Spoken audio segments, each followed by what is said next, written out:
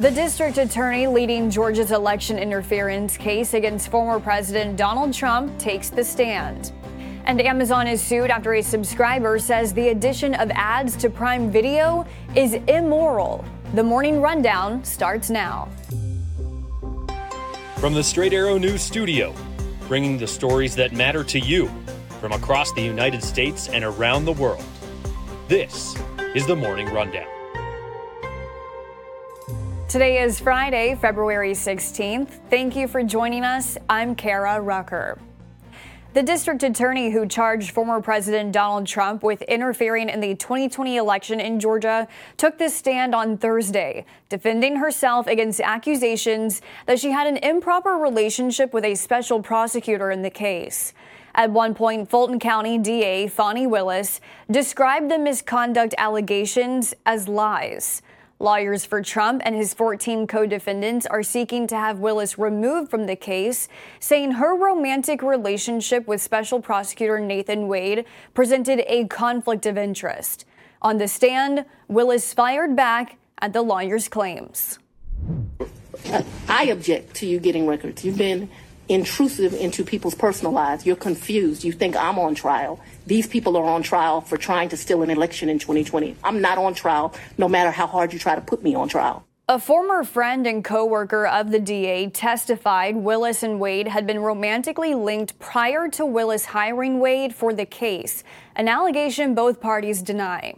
Though the relationship has since ended, attorneys for the defendants allege Willis personally profited from the case while the two were together, saying Wade had used his earnings to pay for trips for the two.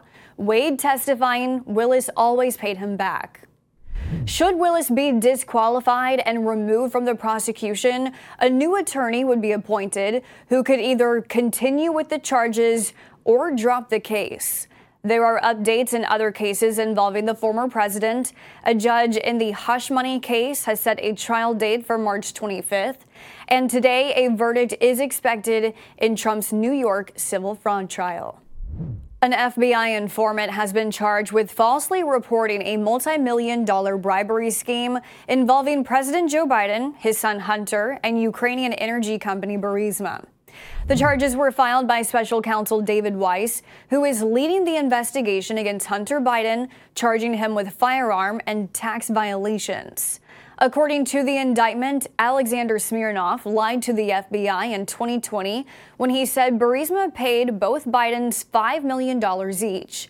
Prosecutors saying Smirnov expressed bias against Joe Biden, who was running for president at the time. Smirnov's claims have been central to House Republicans' efforts to impeach the president over his family business dealings.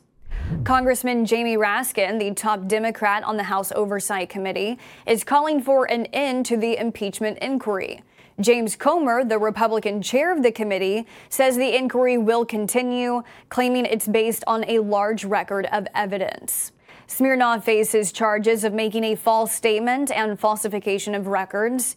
If convicted, he faces a maximum penalty of 25 years in prison. There are new details emerging from the Chiefs Super Bowl parade shooting. Kansas City police say the shooting that left a woman dead and 22 others injured was not an act of terrorism, but stemmed from a personal dispute. Police originally detained 3 juveniles, but released one they determined was not involved. They are working with prosecutors to file charges. Police say about half of those injured were under the age of 16, the youngest just 6 years old. 9 of the children suffered gunshot wounds. 7 have since been released from the hospital.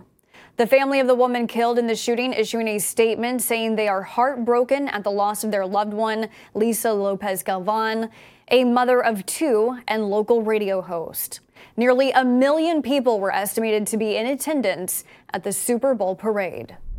More and more video streaming platforms are playing ads these days, and at least one person thinks that's illegal. An Amazon subscriber from California is seeking a class action lawsuit on behalf of himself and other customers, accusing the tech giant of false advertising and deceptive practices after ads started to play by default on Prime Video.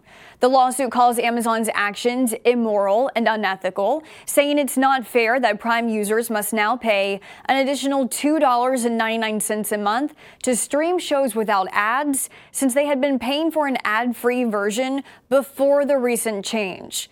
The suit is seeking damages and an end to the practice. Amazon has released a statement saying it does not comment on pending litigation. It's not the end of the console wars, but Microsoft is making a big move in the video game industry. The company announcing it will release 4 exclusive Xbox games onto competing consoles, rumored to be Nintendo Switch and Sony's PlayStation 5. Details on what games and when will they be made available have not been disclosed. Revenue for Microsoft's Xbox-related business grew by 61% in the fourth quarter, overtaking Windows in earnings, largely attributed to the $75 billion acquisition of Activision Blizzard in October. Microsoft now looking to generate even more revenue as its Xbox system ranks 3rd in sales. Finally this morning, history was made in college sports last night as Iowa Hawkeyes guard Caitlin Clark became women's college basketball's all-time leading scorer. Clark only needed to score 8 points early in the game against Michigan to break the NCAA record, hitting a 3-pointer to reach the milestone. She would go on to score a career-best 49 points in the game in Iowa City, putting her at the top of the list with 3,569 career points. WNBA star Kelsey Plum, who previously held the college record, says she is grateful to pass the baton to Clark. These are your top stories for this Friday. Unbiased, straight facts, that's Straight Arrow News. We'll see you back here on Monday. Until then, I'm Kara Rucker. Have a great weekend.